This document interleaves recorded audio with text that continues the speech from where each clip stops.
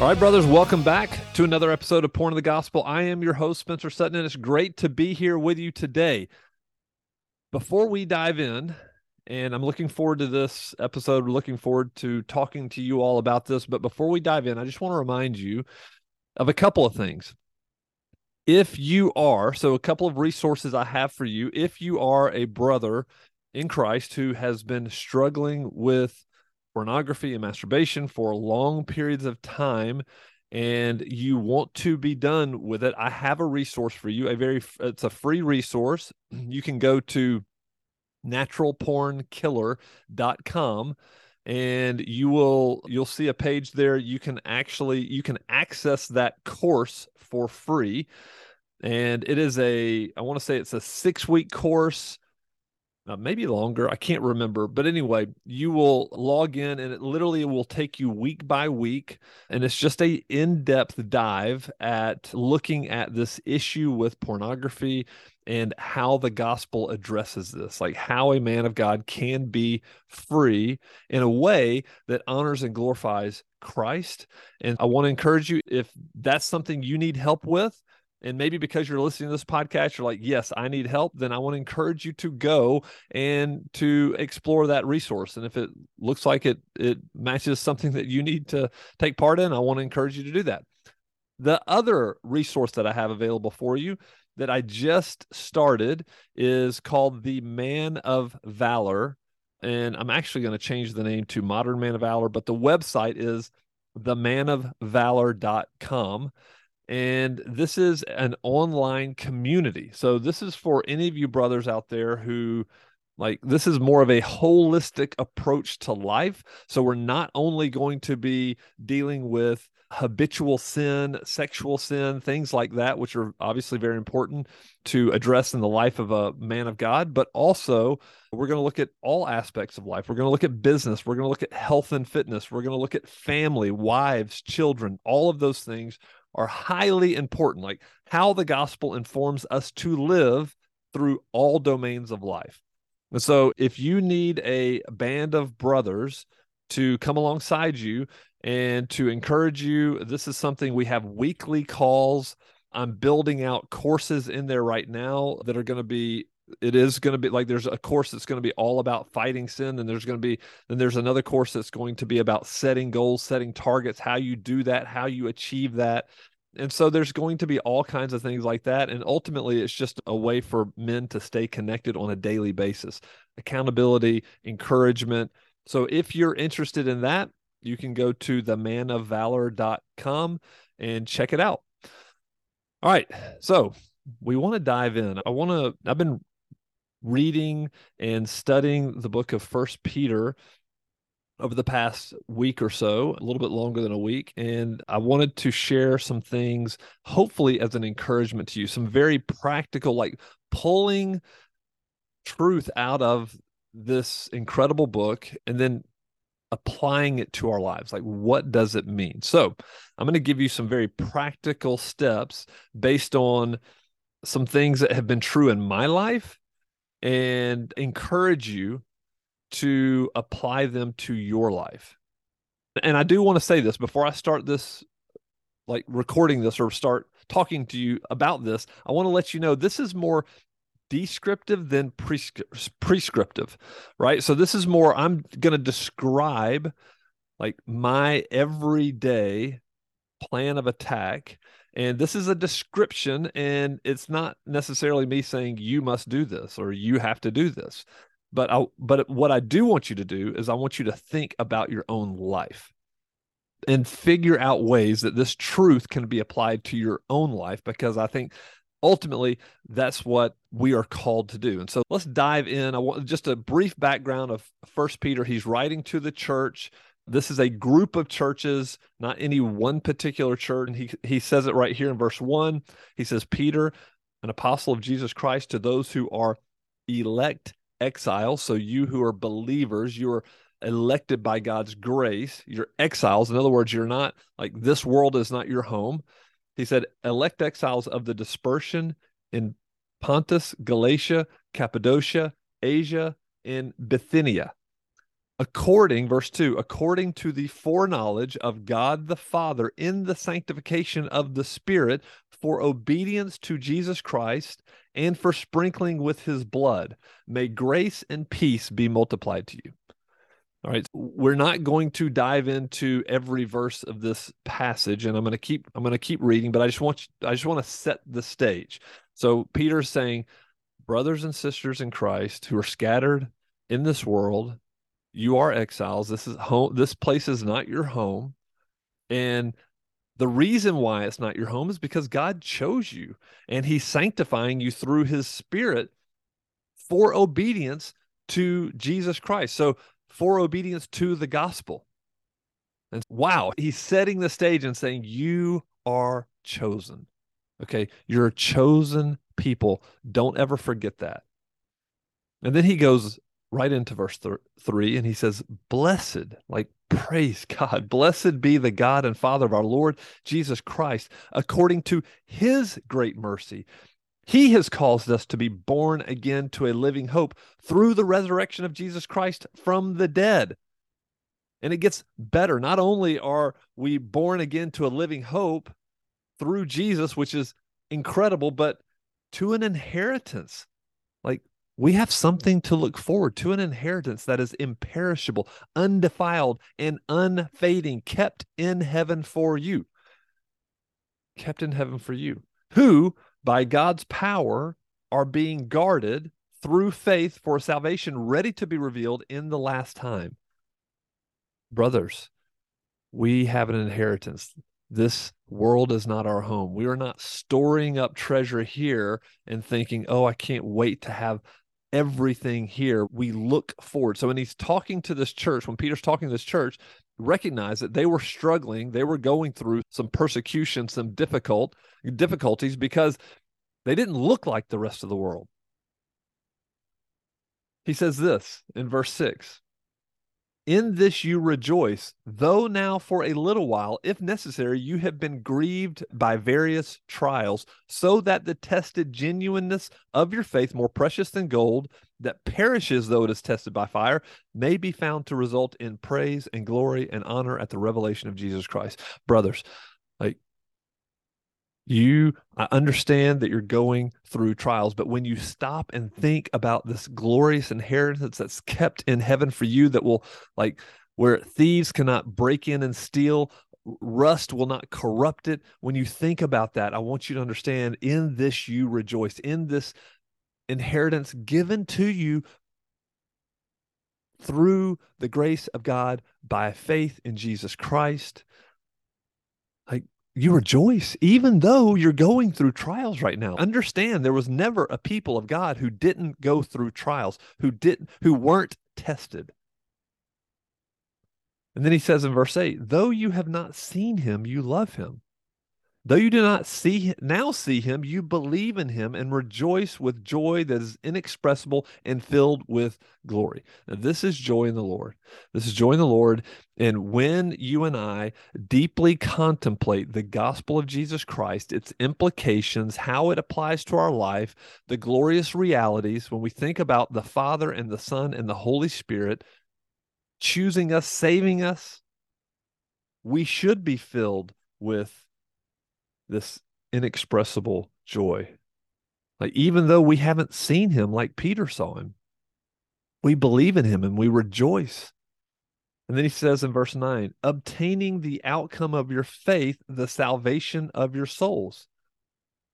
And then he takes just a different train of thought. He said, concerning this salvation, the prophets who prophesied about the grace that was to be yours searched and inquired carefully, inquiring what person or time the Spirit of Christ in them was indicating when he predicted the sufferings of Christ and the subsequent glories.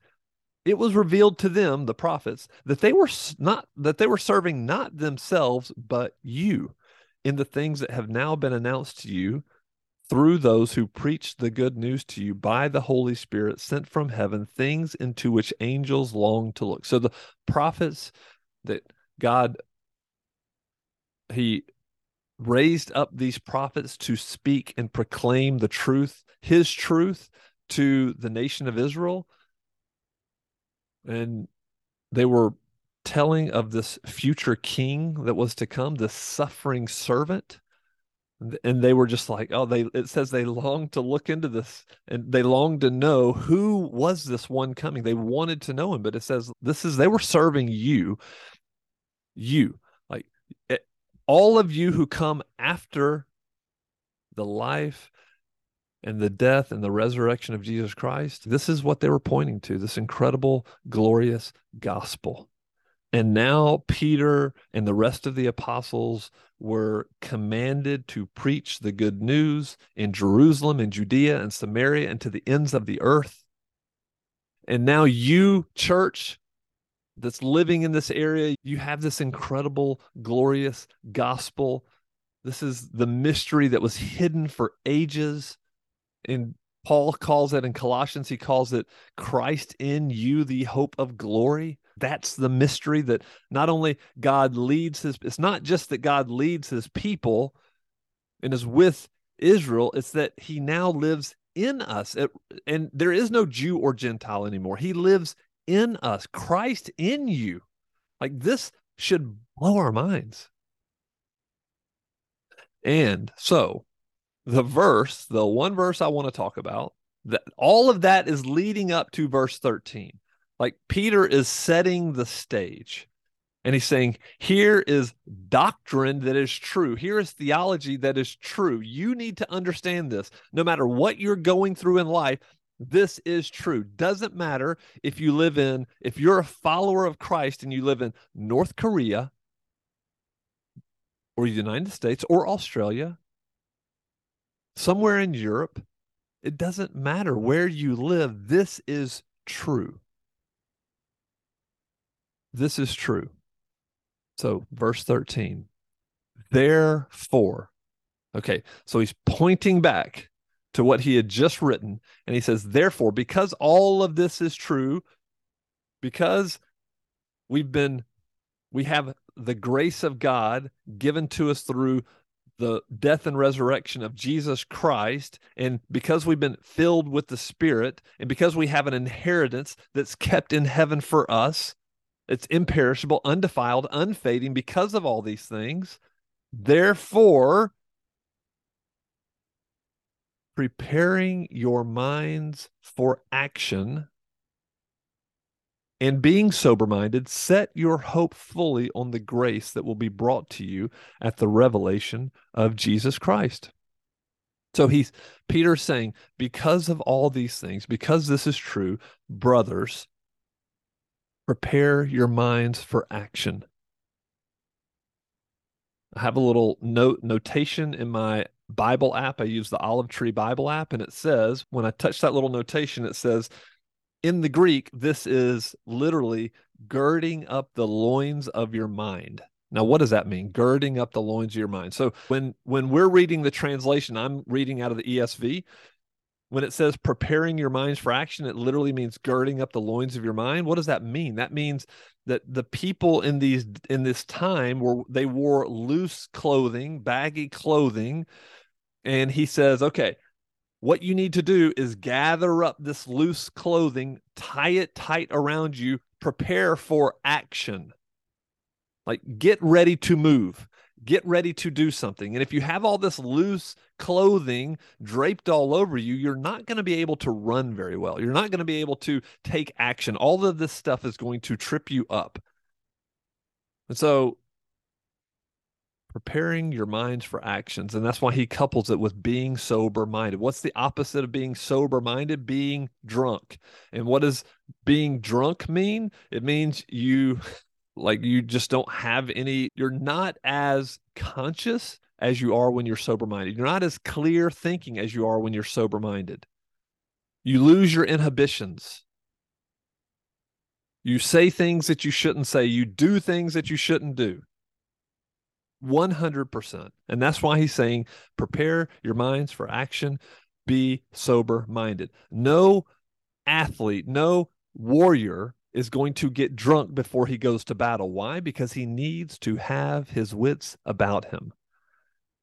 There's a scene in Braveheart when he's about to be executed, and the Queen of France, or I can't remember, anyway, the woman that he's now that has been in love with him or whatever, comes into the prison, and she tries to give him like some we might like some drug, some type of drug to numb his pain, right? So whatever that would be. And he told her he didn't want to drink it because he wanted to have his wits about him. Like he wanted to be prepared to answer any accusations that came against him when it was time for him to be executed. He wanted to feel everything. He didn't want to be numbed.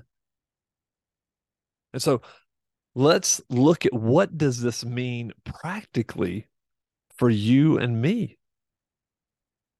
What does this mean practically? Because this is very important. So I was just looking up some cross references, and I saw like this is a theme that is in scripture, and we're not going to dive into every scripture that we could probably cross reference, but I just saw this one from that Jesus in Luke 12 is recorded. He said in verse 35 through 38, stay dressed for action and keep your lamps burning. So stay dressed for action. In other words, we could probably think, don't be dressed for sleep, right? Don't put your pajamas on. Don't get ready for bed and go lay down and go to sleep. Instead, stay dressed for action and keep your lamps burning and be like men. I'm talking to you, brothers. Be like men who are waiting for their master to come home from the wedding feast so that they may open the door to him at once when he comes and knocks. Blessed are those servants whom the master finds awake when he comes. Truly, I say to you, he will dress himself for service and have them recline at the table, and he will come and serve them. Like this is incredible. If he comes in the second watch or in the third and finds them awake, blessed are those servants. So twice in that verse, I see the word awake and blessed combined. So wake up. Brothers, like we are in danger of falling asleep all of the time. We are in danger. We are in danger of sleeping. We are in danger of being conformed to this world. And especially if we're looking at our life and we don't have trials, we don't have maybe persecutions for our faith. Like in America, you can say, hey, here we are, we're in June, it's Pride Month, that this is persecution, but we don't know the persecution that they were going through then. We don't know the persecution that brothers and sisters around the world are in right now. But the command is still the same. Wake up. Be prepared. Get your minds ready for action. When God was sending the people out of Egypt, what did he tell them to do? He said, in this manner, you are going to eat the Passover with your belt fastened, your sandals on your feet, and your staff in your hand. In other words, be ready. So girding up the loins of your mind is like preparing yourself, your mind for action. I was thinking about this word from the Lord here from Jesus when he was talking about essentially stay awake, don't be found asleep. And I remembered my one and only babysitting job that I had. It was a friend of my dad's. It was actually his partner, Dr. Patton.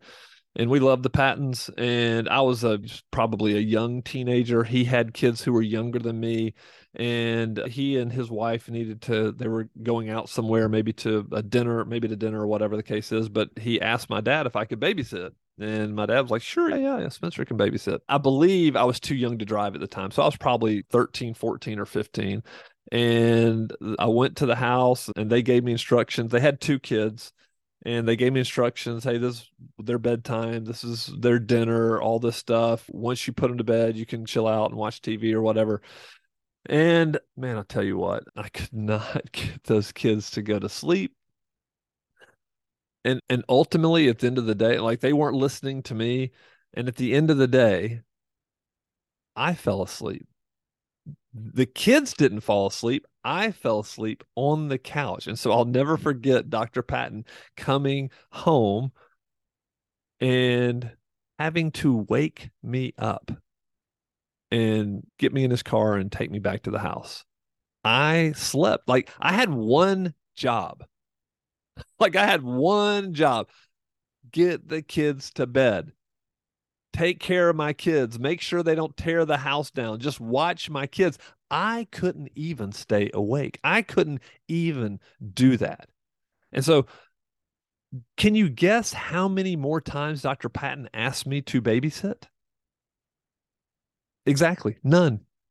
Never asked again. No telling what he and his wife talked about after he got home from dropping me off.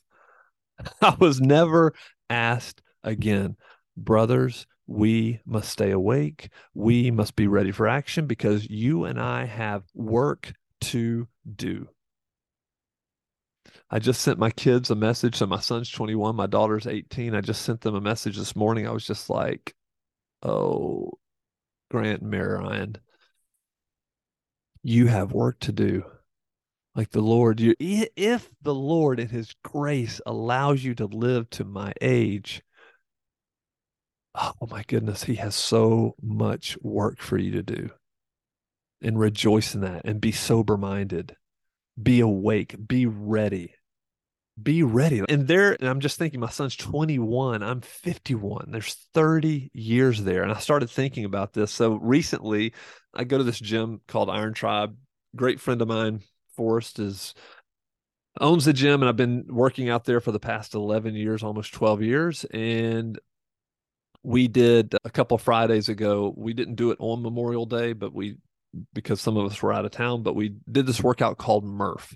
And this workout, Murph, is a rough workout, and it's in memory of Lieutenant Michael Murphy. And if you've ever read the book Lone Survivor, he was one of the Navy SEALs that was in that. It's a true story. They were in Afghanistan.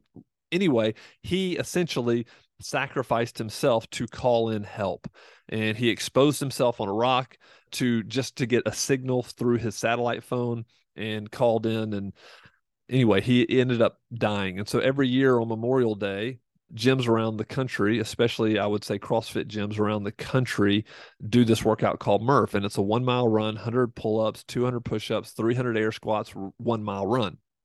And you need to do it with a vest on, or maybe you don't have to do it on a vest on, but a lot of people do it with vest on.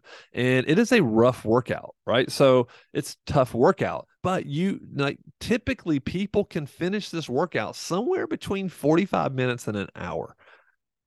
And so I did it with some friends, and we were wearing vests, and I'll tell you, it was rough. And when you get to the end of it, so I set aside an hour to do this thing. When you get to the end of it, you're like, man, thankful that we have our freedom here in this country. Thankful for people like Lieutenant Murphy who sacrifice their lives every day. So Memorial Day, we just think about that. We're very thankful for the freedoms in our country. But I was thinking, like, this life is not like doing Murph, because literally an hour and you're done. And you pat each other on the back and you go home. It's more like this race that was just run probably 3 or 4 weeks ago, maybe a month ago, called the Cocodona 250. And this is an ultra marathon, and it is 250 miles of running. It's an ultra marathon. And so, did I have to prepare my mind for Murph? Yeah, but I knew it was going to be over relatively soon. Cocodona 250, this is a different level of preparing your mind. And I want to tell you, running a 250-mile race, which I never have done and I never will do, takes a completely different level of training.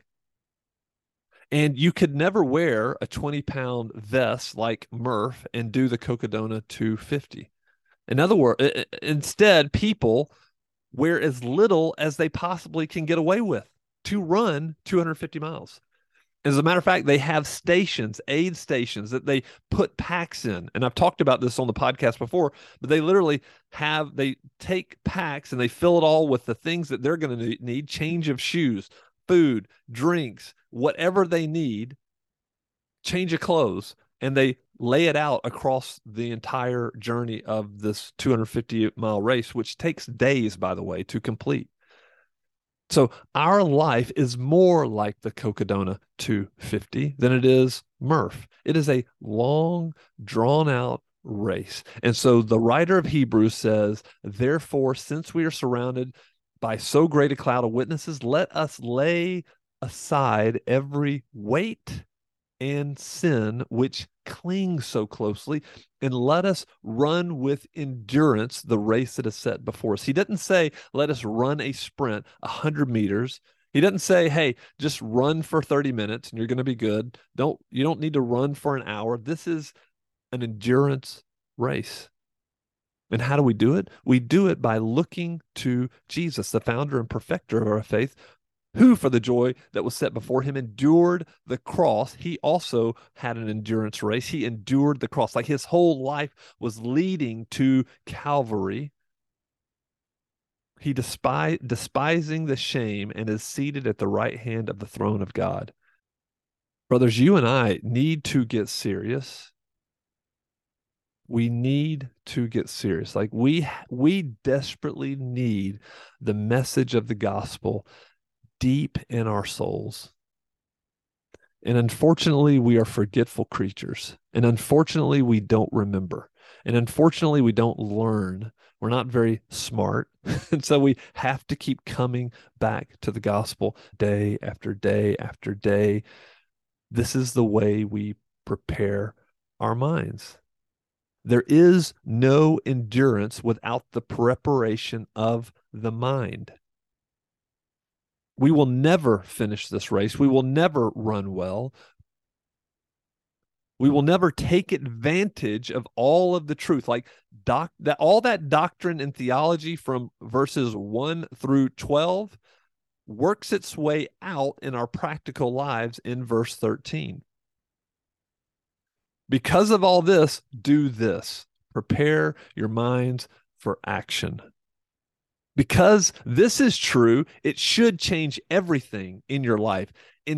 Like it should change your entire life. And so if I continue to live inconsistently and contrary to this word, then what do I need to do? I need to keep going back to verses 1 through 12 and spend more time letting my heart and my mind dwell there. This is one of the ways that we prepare our minds. And when I'm not anchored in the truth, if I'm not anchored in the truth every single day, I promise you, there will be loose living and feeble faith in my life. I'll be tossed around.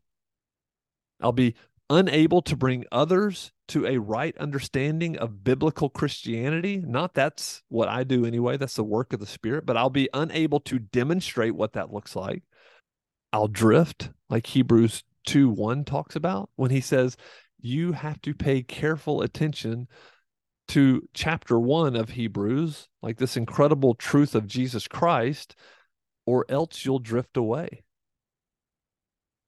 We'll be half alive and half dead, limping through life with no real power. And if this is you, or this is me, then we need to heed the words of Jesus and wake up and prepare our minds for action. So this gets me to the point. How do we do this? What does this look like? What does this look like? And if you're a brother in Christ and you've never been discipled, if you've never been like taken aside and said, listen, I'm imperfect by another man and says, I'm imperfect. I don't get it right. I'm not going to pretend I am. I'm not going to live a life of fantasy and tell you one thing and live another way. If you've never been pulled aside and shown what it means to be a man of God and live like trusting and believing the truth and telling the truth, then I want to tell you how I go to war every single day. And again, this is descriptive. This is what I'm doing But I want to encourage you, by the grace of God, to figure this out for yourself. I want to encourage you. I want to beg you to figure this out. Now, you can take what I'm going to give you right here, and then you can go and do something just like it, whatever you want to do. I just want to encourage you, brothers. Preparing your mind is serious business. You cannot afford, like you and I cannot afford to drift through life. So, how do we do this? I'm gonna give you some things that I do that I think, again, you can take and do what you want to with. First thing that I do is I commit to the morning. I commit to the morning. That's it. Like, I was just having coffee with a brother the other morning, and he and I were texting back and forth about when we could get together. And he's very busy. He's a physician. He's very busy. I'm busy, part of a growing business. And so we both have pretty busy schedules. And he said, "Are you good in the mornings?" And I said, "I'm an early riser." Yes. And he said, "Okay, great. How about 6 a.m.? This Starbucks opens at 5. Why don't we meet at 6?" And I said, "Perfect." So 6 o'clock it is. That means that by 6 o'clock, I need to have already spent time in the Word. I need to already have done my work, my time with the Lord early in the morning before that. You need to think about, this is my encouragement to you. If you and I were sitting across the table from each other and you were saying, "Spencer, how can I overcome the sin of pornography and masturbation?" I would say, number one, commit to the morning. Now, I don't have the scriptures pulled up, but many times David talks about the morning in his Psalms, like many times. And it's hard for me to understand how I could go through the day, start my day without the word. And so this brother and I were talking, and he's going through some trials right now.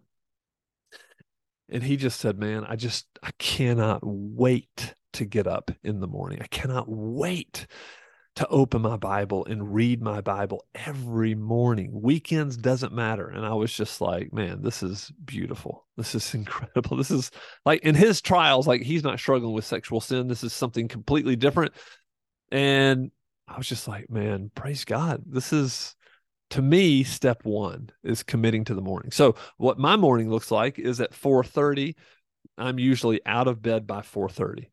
Now, I'm laughing about this as I'm recording this because this morning I woke up at 5:15, and that is not typical. Allison and I stayed up later than usual last night watching a movie together. And yeah, I have to be super transparent there. But 4:30, I would say 98% of my mornings are 4:30. I'm out of bed. So what do, I go downstairs, I start my coffee, I let the dogs out. I actually do the dishes. If there's any dishes in the sink, I'm putting them in the dishwasher. My daughter is responsible for emptying the dishwasher. So that's our little game. And then once I let the dogs back in, I fix myself some protein, like a protein shake, typically a protein shake, a banana at this point, a banana, and then like a Kodiak, that brand Kodiak, the oatmeal. That's typically what I'm doing. Of course, that's this stage in life. I could change that completely, but it's usually always going to involve coffee. And then I sit down, get done drinking my shake, banana, the oatmeal. That's done. The dogs are settled. They're ready to go back to sleep. And that's when I just stop. I slow down. I've got 4 prayers, and I should have probably brought up exactly what scriptures they're tied to. Some of you may know them, but I think I've done another podcast where I talked about this, and I got it from John Piper, something that he prays every morning before he reads the word. It's IOUS, but regardless, these are the prayers. I just pray. Like the very first thing I do is I just pray that God would open my eyes and show me incredible things in his word. Just, Lord, open my eyes. Let me behold beautiful things in your word. The next is incline my heart to your testimonies and not to selfish gain. Like I know that my flesh is all about me. That's the crazy thing. That is the crazy thing. I recently read a quote by, I think it was D.A. Carson. And this is what he said. Let me see if I can find it real quick. D.A. Carson says this. He says, "We human beings are a strange lot. We hear high moral injunctions and glimpse just a little the genuine beauty of perfect holiness and then prostitute the vision by dreaming about the way others would hold us in high esteem if we were like that. The demand for genuine perfection loses itself in the lesser goal of external piety. The goal of pleasing the Father is traded for its pygmy cousin, the goal of pleasing men." And oh, brothers, this is so true, the temptation. And this is why I pray, Lord, incline my heart to your testimonies and not to selfish gain, because I know my flesh would rather look like I have my life together. My flesh would rather look holy, even taking these pictures from the Gospels and saying, oh, if other people thought I lived my life like this, how good it would be if they thought so highly of me.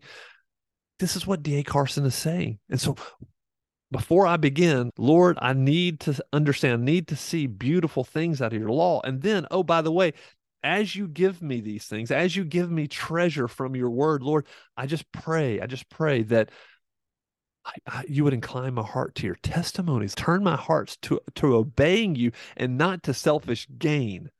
Satisfy me this morning with your steadfast love so that I may rejoice and be glad all of my days.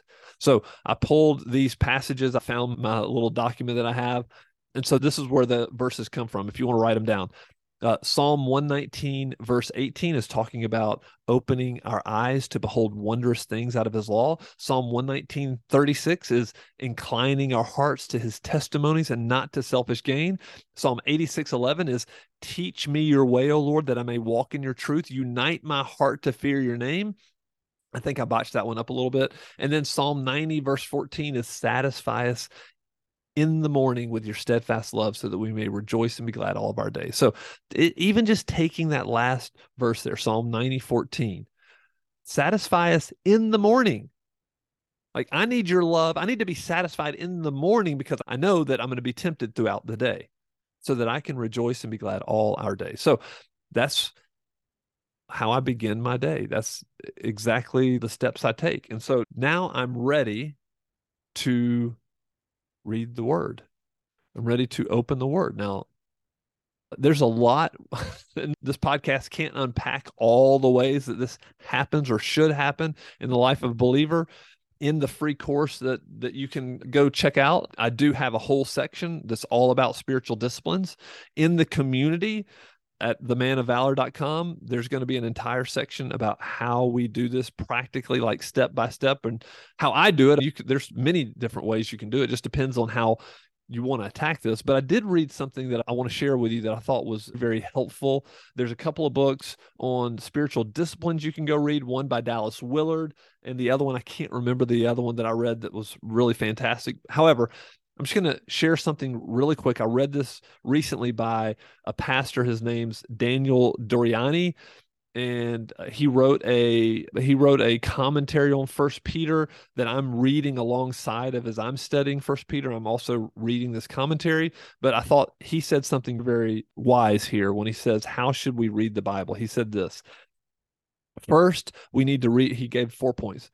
First, we need to read the Bible seriously. This means we take the Bible literally when it expects us to do, but we read it metaphorically when appropriate. Peter expects us to take it literally when he reports that Jesus performed miracles, died on the cross, and rose again. So take the word, take the Bible seriously. Number 2, read it holistically. That is, we don't snatch isolated statements from the Bible and find meaning that the authors never intended. We let the Bible's grand themes guide us. Third, we read the Bible personally. We take the Bible to heart. instead of using it to condemn others. Like it would be very easy for me to read my Bible and pray that other people would be more like me, right? So we see this. Jesus told the story of I can't remember if it was the Pharisee or the publican and the tax collector. And one was like, thank God I'm not like everybody else. Thank you, Lord, that I'm not a sinner like everybody else. Another guy was like, oh, Lord, he just beat his chest and said, God, I don't deserve your grace. We read the Bible personally, make it personal for you. So even as I'm thinking and reading the scripture and saying, prepare your minds, and I'm on this podcast telling you to prepare your minds, I'm telling myself to prepare my mind. Like this will never not be true for me. This will never not be needed for me. I need to preach the gospel to myself every single day. And then lastly, he says, finally, we should read the Bible meditatively. It's good to listen to teachers and preachers, whether live or through a convenient medium.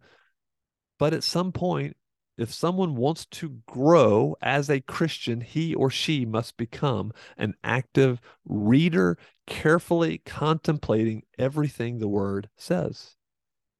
Brothers, 100% agree with this. Like all of those points. And so when I open the Bible, the first thing I'm doing is I'm usually reading a book of the Bible. Like I'm just choosing a book. It's the study of Judges, Old Testament, New Testament, doesn't matter. It took me a year to go through Psalms, and I'm really honestly not even done with it yet. I'm at the end of Psalm 119. So I have more to go. Got a lot more chapters to go, which is fantastic. It's been great. But choosing a book, a text, and slowly going through it, right? So reading the word in those ways is what you and I need to be doing. And then from there, as I'm reading and I'm reading it in context, I'm looking up different words. So I have an app called the Olive Tree Bible app. And you can get whatever translation you want. If you just get the Olive Tree Bible app, you can download any kind of translation you want. And then it's a study Bible. So it is going to have cross references. So I love looking up cross references.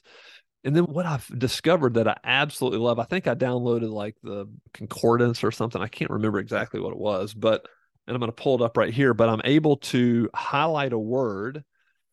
So if I choose a word, I'm just going to take in verse 13, therefore preparing your minds for action. I'm going to highlight the word minds, and I'm going to click. There's a little button that says look up, and I hit look up, and it's giving me two options. One is carnal mindedness. So that's fleshly or worldly. Another one's minds. And if I click minds, just the word MINDS, it's giving me a concordance of different verses and passages this is used in. So if I'm looking at this ESV concordance on mind, I can look at all of these passages that the word mind is used. And not only can I look at the verse, I can look at the original Greek meaning of the word in those different verses, and then I can pull up the dictionary.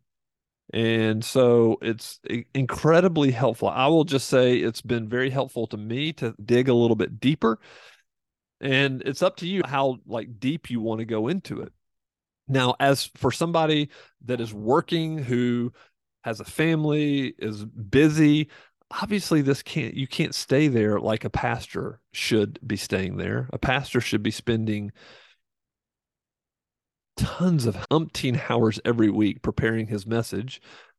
But for you and for me, like this is why I have to carve out time in the morning, because I have to get it done in the morning, and I want to have ample time. I don't want to get to the word of God after getting my coffee ready, letting the dogs out, eating my breakfast, praying through just this first introductory prayer. I don't want to get to the word and say, I only have 5 minutes.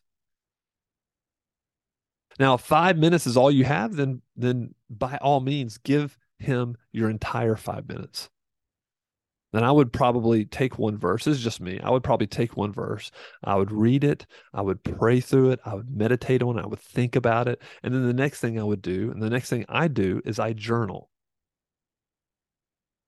And what I journal just varies. Sometimes I will just start journaling the the context of the passage. Like, this is what was going on at this time. So I did that when I started First Peter. I was like, okay, this is Peter's audience. This is why he was writing them. This is what was going on in the church at the time, what they were struggling with. So I started doing that. And then I wanted to get into the real meat of the message. What was he saying to them? And then how does that relate to Christians, to believers in of all times and all places? And then ultimately, how does this relate to me? What is God commanding me to do? What is he trying to open my mind and my eyes and my heart up to? So I journal. I just journal, writing different things. If I look up, and I usually have copied and pasted the text that I'm looking at. I've copied and pasted that into my journal because I use an iPad with a pen or pencil, iPad, pencil, whatever. And then I'm also just writing. And if I'm looking up cross references, I'll copy and paste those into the journal and highlight, underline, right? And then what I do is I typically share what I'm reading or learning with somebody else. And typically that's my family. Sometimes it's in our men's community, the man of valor, that I'll share. I might even record just a 2 minute video or a 5 minute video just going, hey, and I record my screen. So they're seeing what I'm writing, and I just talk about the passage. I just talk about it. And I believe that as a man of God, like, we're called to make disciples. And so not only should you be reading and studying for personal edification, personal benefit, but I think you should be reading and studying as if you were going to teach other people. Like, how can you disciple somebody else if you can't show them how to study the Bible? You can't show them how to read the Bible. You can't show them the meaning and understanding. So we don't, we can't stay as infants in the nursery. We have to grow up. Paul worked his tail off to present everyone mature in Christ. Like, there's a maturing process. We're not conformed to not conformed to this world. We're transformed by the renewing of our mind. So you and I, as we're reading and journaling, we need to be thinking, not exclusively thinking. Obviously, these things could be deeply personal, but I do think you should be thinking, if I were going to teach this, how would I help somebody understand the truth of the gospel? And then after I do that, so those are the first several things. I do that, and then I go, and at this time it's right around 6 o'clock in the morning. Then I go on a walk and talk, and that's just with me and the Lord, and it's around my neighborhood. So the other morning when I met my brother at 6 o'clock, I didn't go on that walk and talk because that would have been my time just to go and walk in my neighborhood. I have an almost 2 mile little track that I walk, and I just pray. And I just talk to God, and I just let whatever he's been telling me, I just kind of let it sink in, and usually convicting me of some type of sin or encouraging me to do something.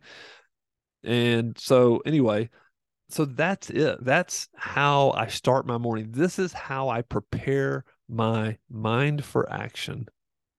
And now I want you to be thinking, how are you doing that? And I want to go back to what Paul told Timothy in Second Timothy.